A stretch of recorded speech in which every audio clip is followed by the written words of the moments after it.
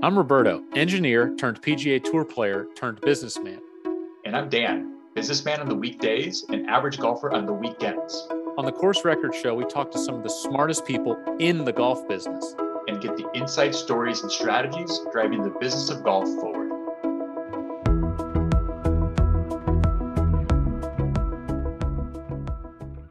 Thanks for tuning in to episode 11 of the Course Record Show. We have a very special guest this week, Club Pro Guy.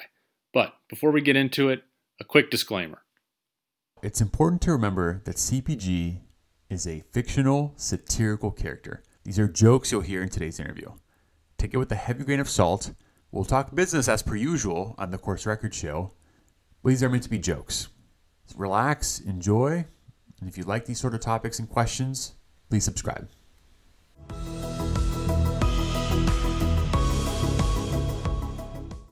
CPG, thanks for coming on the Course Record Show. We focus on the business of golf and have had many accomplished and interesting guests. That being said, this is a serious treat for our listeners. Tour player, head golf pro, golf course developer, you've really seen and done it all, which you've captured in your new book, CPG's Other Black Book, Wisdom from a Lifetime of Punching Out Sideways. It covers your long and accomplished career. Thanks a lot for coming on the show, man.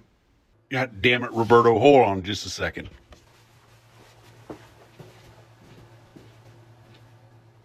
Mats!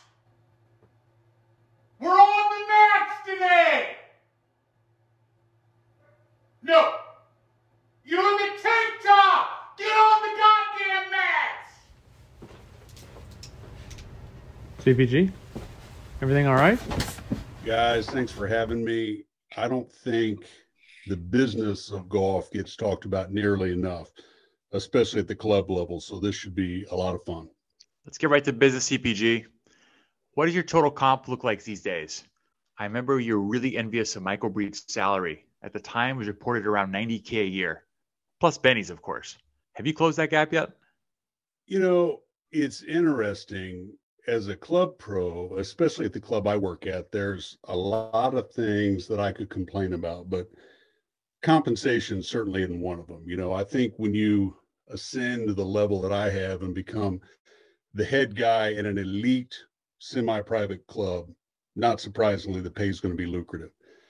Now, I can't speak for other club pros, but I have a sophisticated comp plan that takes into account hours worked, lessons, a piece of the shop, a piece of outside tournaments, a piece of the beverage cart, you name it, which comes out to about $42,000 a year based on a standard 90-hour work week. Now, that, of course, doesn't include the money I skim out of the range ball machine or the stuff I lift from the lost and found and resell on eBay, but it gives you a general idea.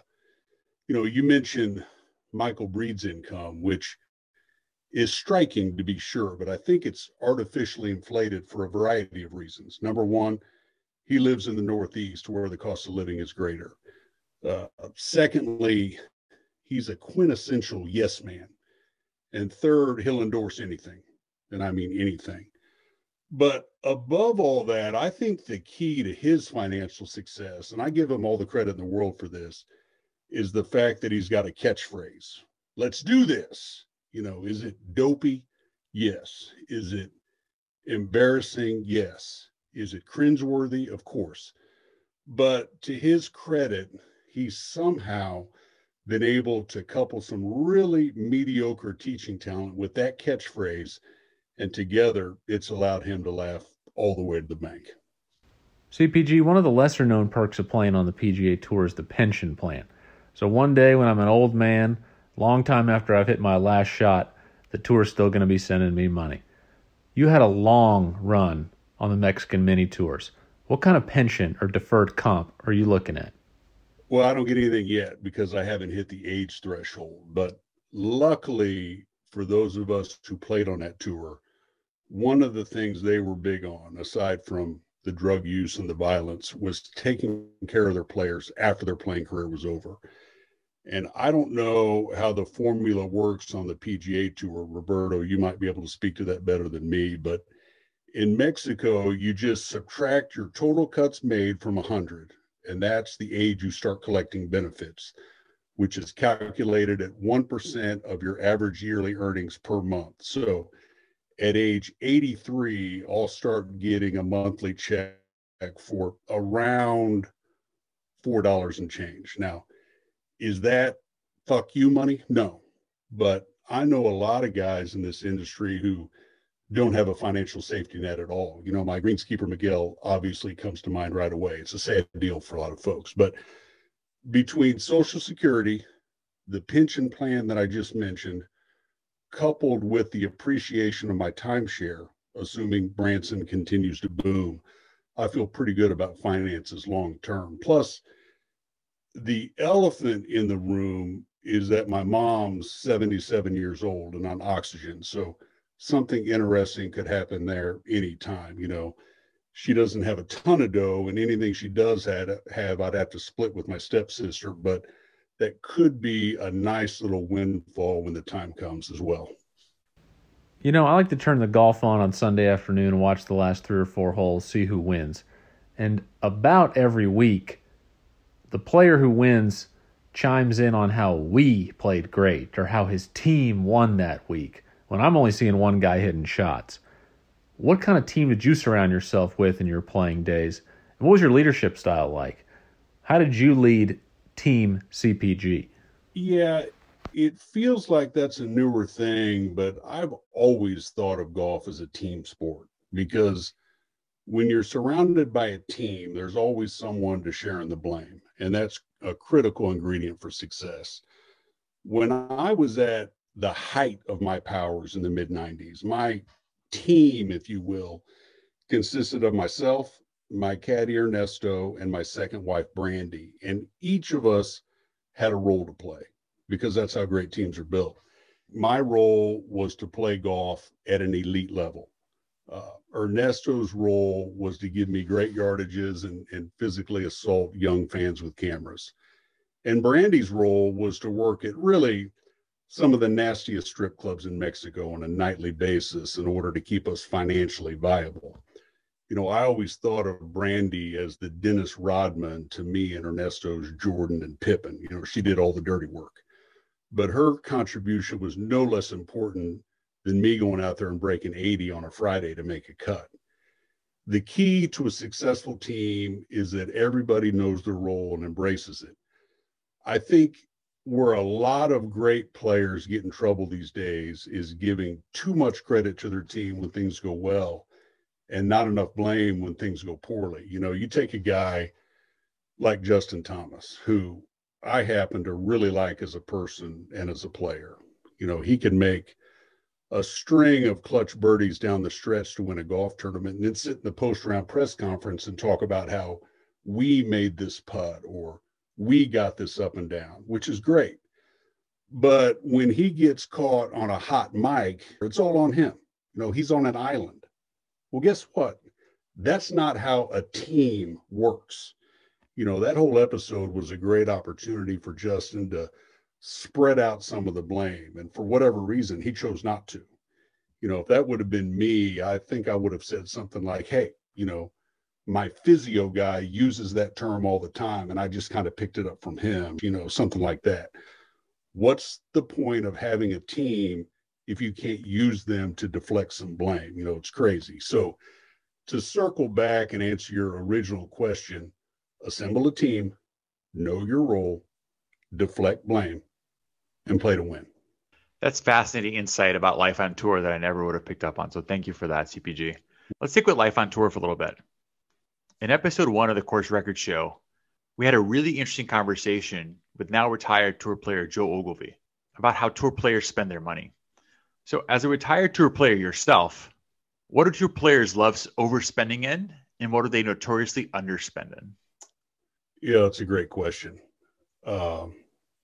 Believe it or not, I always underspent on tees, which sounds crazy now, but back then I was always able to get by on broken tees that Ernesto would find on the range, which allowed me to spend more money on other important budget items.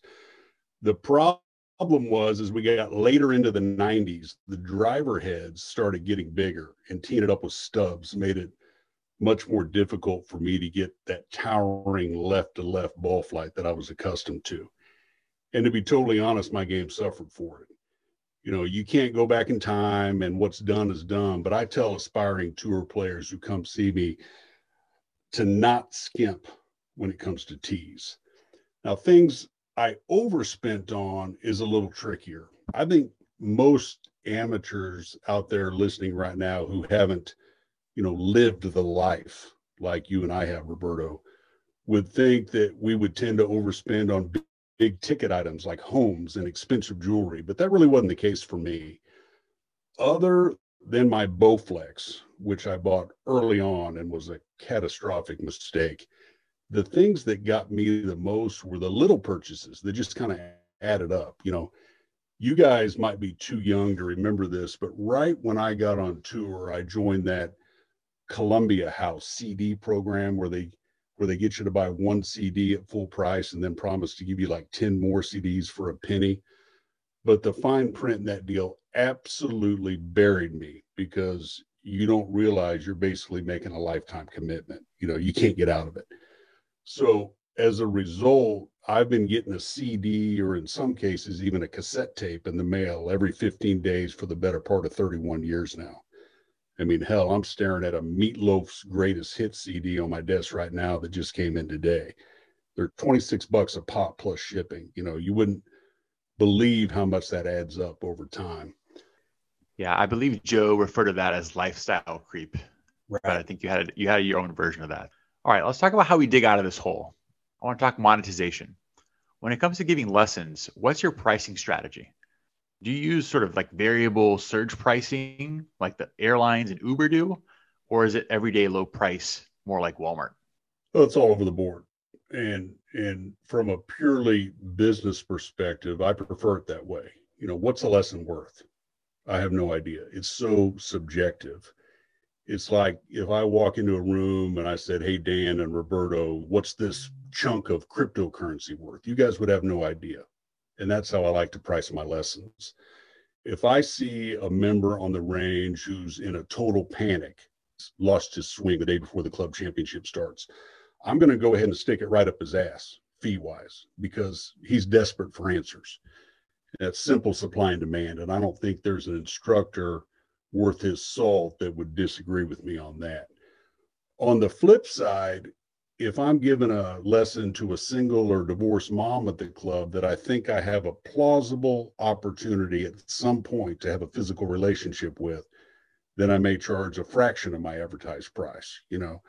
Now those are obviously the extremes, but under normal circumstances, as a general rule, I try to keep my pricing structure as confusing as possible, like a fractional home ownership or a really complex whole life insurance policy. The goal is to get a big amount up front, enjoy monthly annuities, and then lock them into something that's just really difficult to get out of. That's just good fundamental business strategy. CPG, let's talk about another business fundamental, hiring good people. You hear about it all the time, the search for great talent, that a business leader is only as good as his last hire.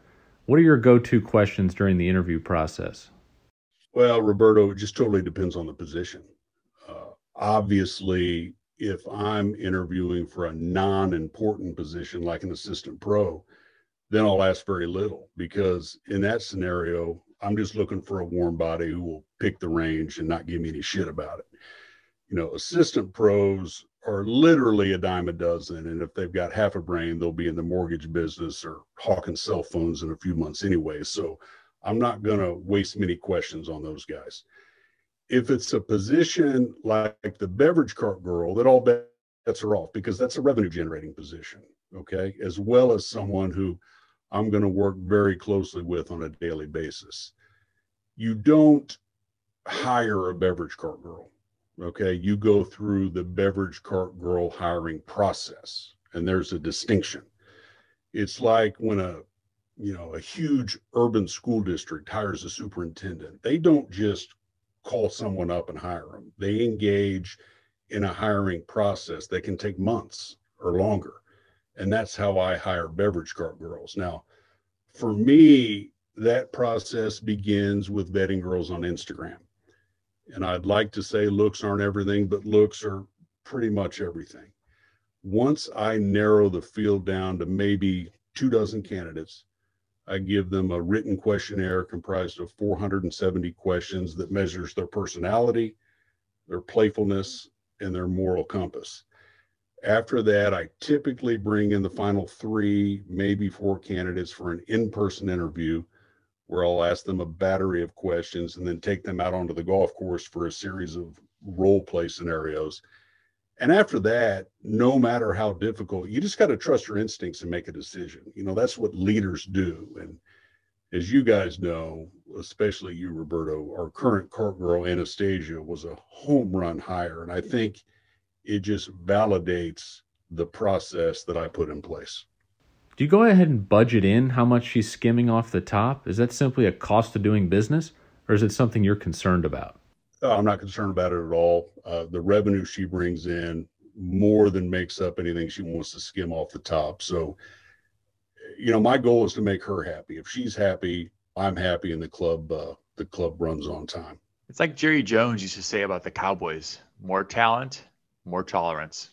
No different here. That's exactly right. Let's stick with the topic of team building. With the exception of Ernesto, who was your loyal caddy in the Mexican Mini Tour until he quit, you seem to have a really good run with loyal employees, such as Daryl Bevins and Miguel Vega, your superintendent. What's the secret to building a team that sticks together?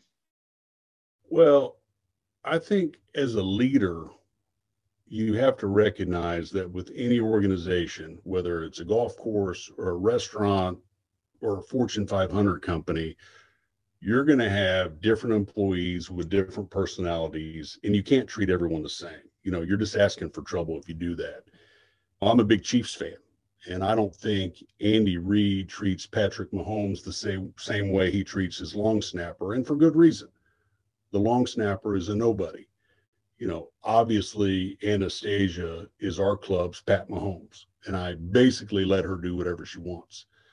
Our club's long snapper, if you will, is probably all the kids working in the cart barn. You know, I can shit on them all day long because they're just kids. You know, what are they going to do? Now, those are the extremes, but I have employees who fall somewhere in the middle. My course marshal, Daryl Bevins, and his deputy, Carl Brubaker, are a totally different deal because of their tempers and their overall volatility.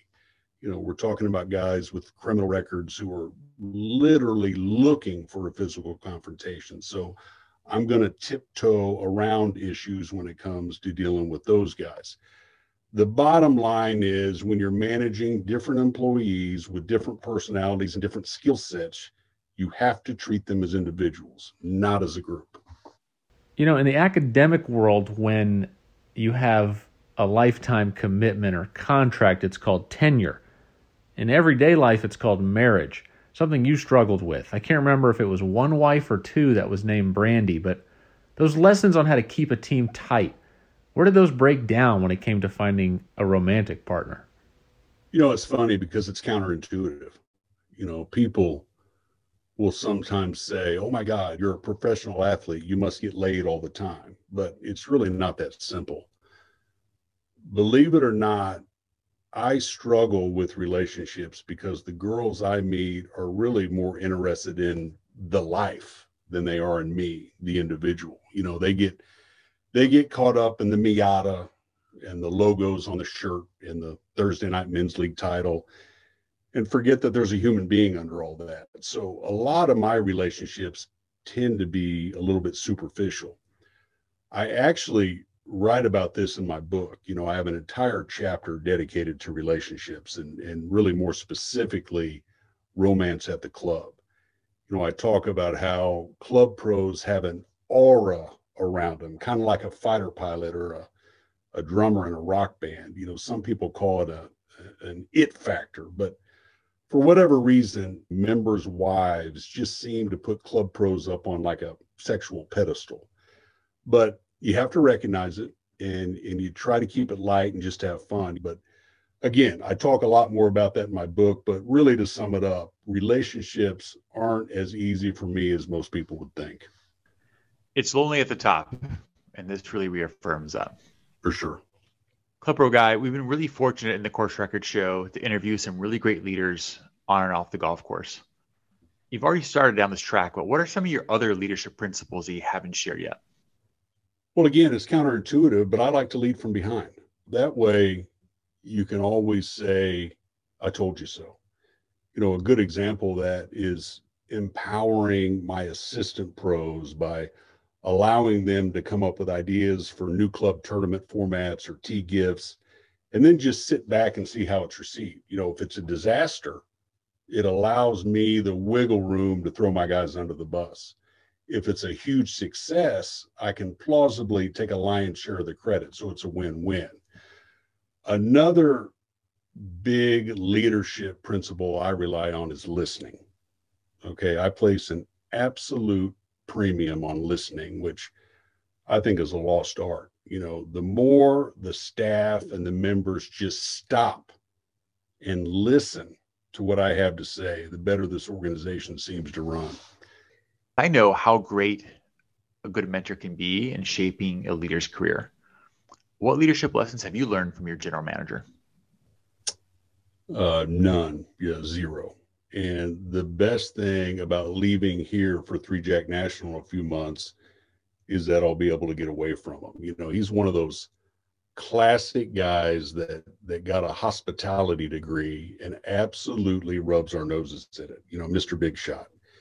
He's always coming into the shop trying to show me useless spreadsheets that mean nothing. You know, or ask me questions about why the register doesn't balance. It just goes on, you know. And this pandemic has made him even more insufferable. You know, he's your classic triple masker, and he's always saying shit like, you know, well, CDC guidance says this, or Dr. Fauci says that. You know, it's ridiculous. You know, we still occasionally do staff meetings via Zoom, and I shit you not, he'll be wearing a face shield while he's in his own house alone. You know, he's such a beta. You know, if that doesn't paint a picture of who this guy is, I don't know what does. But like I said, it doesn't really matter anymore because he won't be my problem much longer. Speaking of general managers, a couple of months ago, we spoke to Chad Parker from East Lake Golf Club, and we zeroed in on merchandising. Chad talked a lot about how he picks which items go in the pro shop and how he tries to have a great relationship with all of his vendors. What's your take on merchandising, and how are your relationships with your vendors? Well, I don't know Chad, and I'm not familiar with East Lake, but I can tell you that merchandising is extremely important. And my philosophy has always been that to be a successful merchandiser, everyone has to win. Okay. Early in my career, I think I was a little naive. You know, I would buy all this product for the club, which allowed the rep to get a nice commission. And then the product went into the shop, which allowed the club to get a tidy profit. And here I was with my thumb up my ass getting nothing. You know, that's why now I will only work with sales reps who are open to some type of kickback situation in order to level the playing field. Now, a lot of people might be saying, what does that look like? Well, it can come in many forms. You know, whether the rep gives me a piece of their commission under the table or we devise something more complex. At the end of the day, I'm going to get paid. Now, one of the more comprehensive setups I have in that regard is my side deal with the rep from Strata. You know, their popular 12-piece box set has been discontinued and discounted at 40% off for almost 2 years now. But I got the sales rep to bill my club at full price because my GM doesn't have a clue. And then me and the rep split the difference. Then I turn around and jam those box sets down my members' throats, which allows everybody to get paid. You know, that's just business 101. This isn't rocket science. It's all about creating revenue. You know, we were one of the few clubs in the area to move a ton of product during the pandemic because we were able to adapt to changing market conditions. One of the initiatives we did last year during the peak of the pandemic was to announce that the member guest was going to happen, even though we knew it wasn't.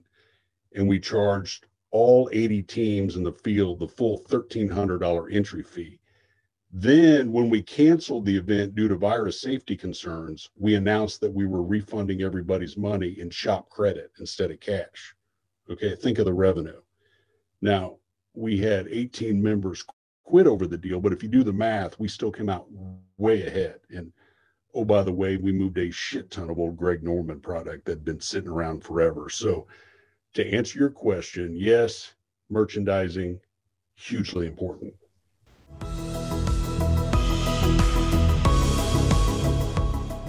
A quick call to action. If you're enjoying this episode of the Course Record Show and want to hear more conversations with some of the smartest folks in the golf business, please click subscribe.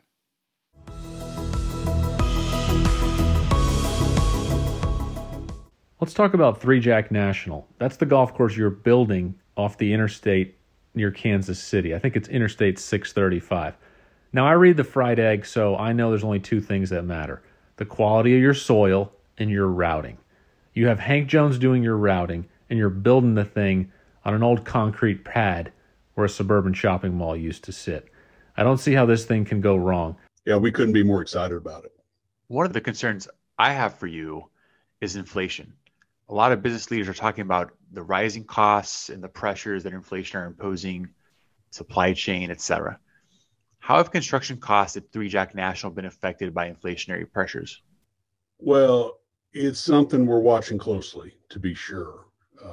Right now, we're trying to stay away from anything lumber related due to pricing spikes. So the clubhouse and the member cottages have been put on hold until the economy craters. As Roberto knows, because he's a member, the entire property for Three Jack National was built on the side of an old shopping mall, as he mentioned. So the focus right now is on breaking up the concrete of the old parking lot. And that's something we can do cost effectively and isn't really affected by inflationary pressure or the supply chain. The beauty of owning a club like Three Jack National is that we have tools in our toolbox to fight things like inflation. First and foremost is the ability to do random member assessments, which is huge. You know, if we see a spike in inflation, boom, I can have a letter out to the membership for a member assessment in no time. Do members get pissed? Yeah, but what are they going to do? Quit and go schlep it at a public course? I don't think so. They're essentially helpless, which is great. Along with assessments, another thing we can do is blindside members with dues increases. But you have to be mindful about spacing. Okay, you don't want to announce an assessment and then hit them with a dues increase like 3 days later. It's a delicate dance. You have to let the outrage of the assessment subside, allow the members to regain a sense of normalcy, and then boom, hit them with a dues increase. The beauty is they almost have to swallow the dues increase because they already have a shit ton of dough invested in the assessments. It's a vicious cycle. And to be totally honest, I'm just glad I'm on this side of it. It's the sunk cost fallacy. You've mastered it. Yes. That's exactly what I was thinking. Talk about being on the right side of deals. Speaking of good deals, a lot of savvy real estate people that I know, guys that play golf 4 times a week and live in huge houses, are always talking about OPM, other people's money, using OPM. So tell me, is this a strategy you're using at Three Jack National? Well, I'm not sure. To be totally honest, it's been a little complicated for me to follow how all the financing works on this deal. And I think a lot of that is due to how quickly it was thrown together. As you guys know, I was approached late last year by a group of 3 prominent local businessmen, Jack Holiday, Jack Harlow, and Jack Stone, hence the name Three Jack National. And they asked me if I wanted to be a part of this project. One thing I didn't realize at the time the loan was secured was that Jack Holiday and Jack Stone were both under federal indictment for real estate fraud and racketeering, and that Jack Harlow, the real brains behind the project, may or may not be a real person. So it got complicated. The Jacks wanted me involved, I think, for 2 reasons. Number one, they knew my name recognition would drive memberships, which it has. We already have over 4,000 national members. And number two, they knew I had a close relationship with Hank Jones, who, of course, is the brilliant yet troubled golf course architect. And they knew if they could get me on board, then they could possibly get Hank to design the course. And that's exactly what's happened. The exciting thing is that the Three Jacks really wanted me to have some skin in the game, if you will.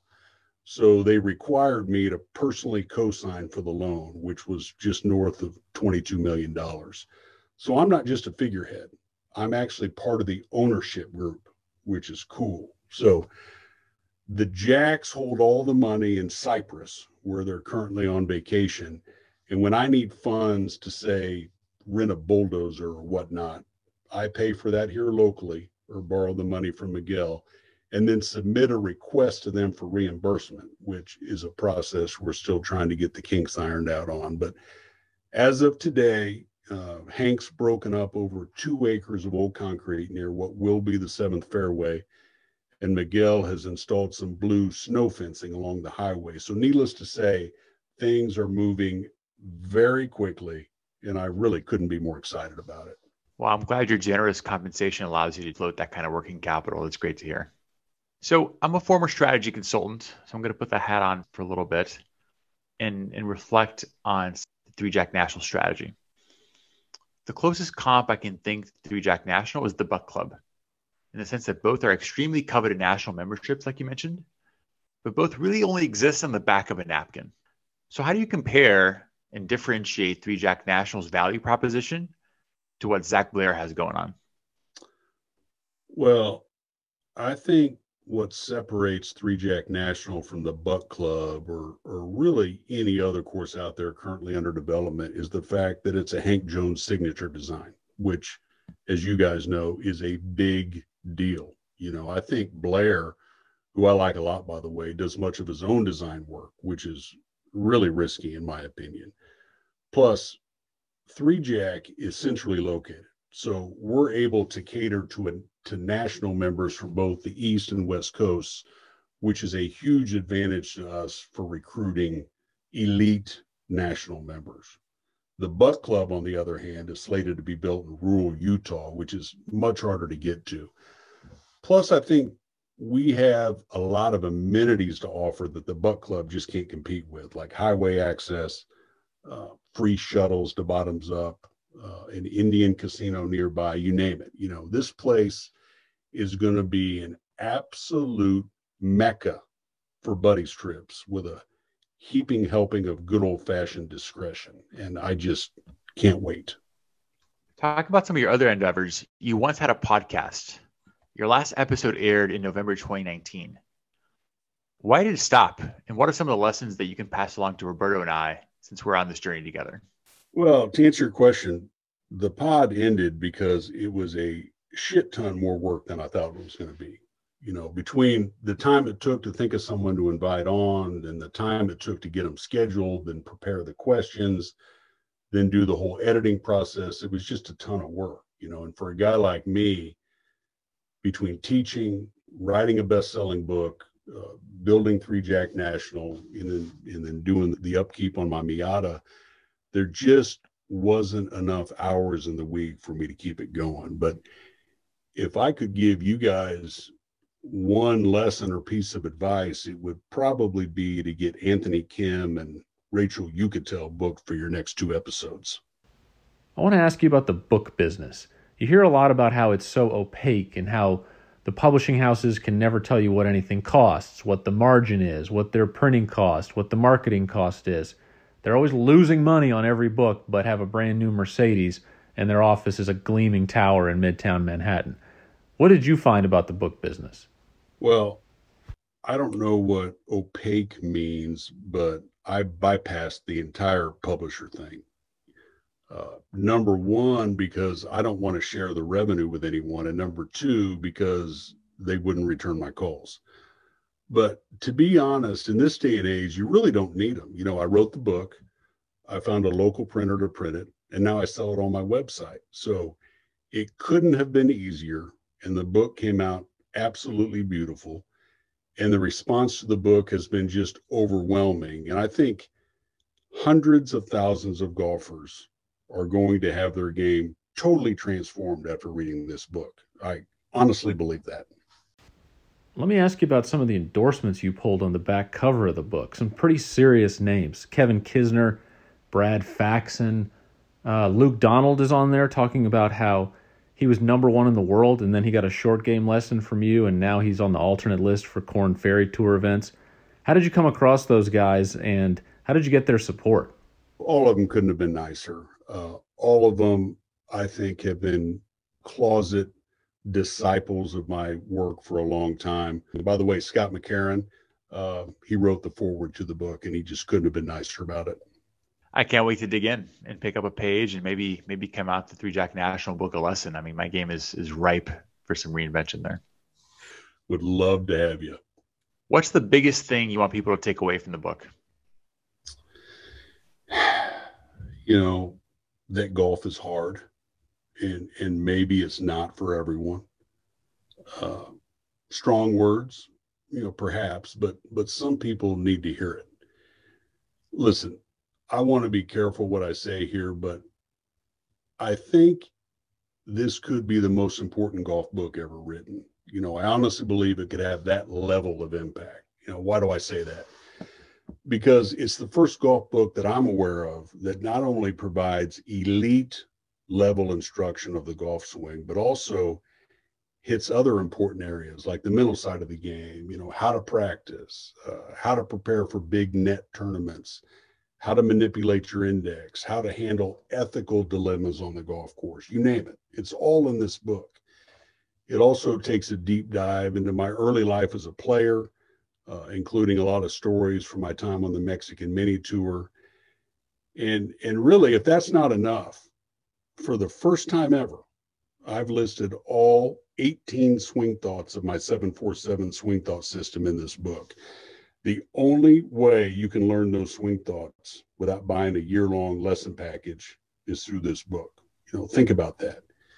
I honestly believe when you think of all the notable golf books that have been written over the years, whether it be Hogan's 5 Lessons, Jack's Golf My Way, you name it, I think my book takes a dump on all of those. It's that good. And as you guys said, you can get a copy right now at clubproguy.com. And I urge anyone listening to order one because these will be gone by Christmas. All right, Club Pro Guy, we're going to mix it up a little bit. So I'm going to lead a session here called Tap-ins. So first thing that comes to mind type of stuff. You ready for us? Let's do it. When it comes to Seattle business leaders, are you more of a Bezos or Gates guy? Let's see. Bezos has more money and is slightly, and I mean slightly, less of a dork. So I'll say Bezos. What do you think folks will see first? A copy of your book, The Other Black Book, or the first shot being struck at Three Jack National? Well, my book's already here, and you can get it right now at clubproguy.com. So I'm definitely going to have to say the book. Are you more proud of the book or your infamous 8-hole par streak back in your playing days? Ooh, well, anyone can write a book. Not many people can match that streak. So I'm going to have to say the streak. Is it better to have a great punch-out game or control of your double cross? Both are important, but you can't play consistently great golf without an elite punch-out game, period. So I'm going to say punch-out game. Who's the player that you emulated the most in your playing days? Oh, that's easy. Jadon Blake. I think when the history of this game is written, it'll show that Jadon was the biggest baller this game has ever seen. From his stash to his mullet, to the Playboy logo on his bag, the guy was a total alpha. And he's pretty much been my North Star in this sport from the first time I picked up a club. Does anyone on tour now remind you of Jadon? There's nobody like Jadon. There's nobody.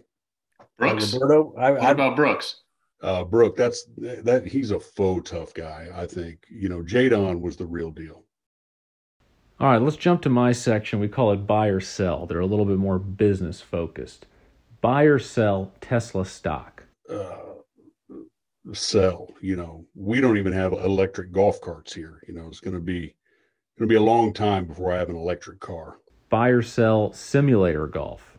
Buy. I have an About Golf simulator in my learning center, and it's just fantastic. I'm a huge simulator guy. Those can be expensive. Did you just buy that thing up front, or did you finance that?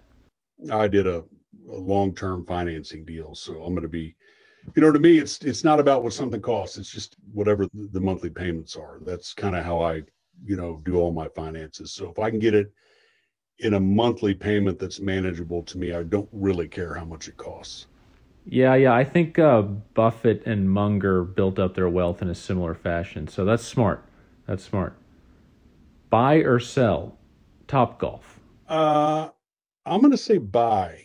It's way overpriced, and hitting balls from the ground level isn't near as good as the upper decks. But, there's typically so much hot ass running through there that it makes it all worth it. So I'm going to say buy. Buy or sell Bitcoin? Sell. I don't understand it at all, but I probably need to, because some of the girls at Bottoms Up have been asking about it lately. They want to get paid in that, so I probably need to read up on it. Yeah, you mentioned earlier in the interview that you could put a chunk of Bitcoin down on the table, and I'm not sure that's how it works. We'll have to look into that. Buy or sell needlepoint belts? If you got floppy hair and graduated from an SEC school in the last 10 years, then buy. But for pretty much everyone else, it's a sell. Buy or sell Squares golf shoes, or whatever Nick Faldo is promoting these days? Well, I'm gonna have to sell on that. I did a product review for those shoes, and to say the folks from Squares were upset about it would be putting it mildly. Buy or sell Groupons for golf? Buy. Groupons are revenue gold for any public or semi-private club. The members hate them because they can't get on the golf course, but one thing I've learned about members, they'll get over it. That is very well said. CPG, can't thank you enough for coming on the show. We really appreciate your time. A man of your experience and the business fundamentals and lessons we all learned today. Really, really good stuff. Thanks again for the time. Anytime, guys. Enjoyed it.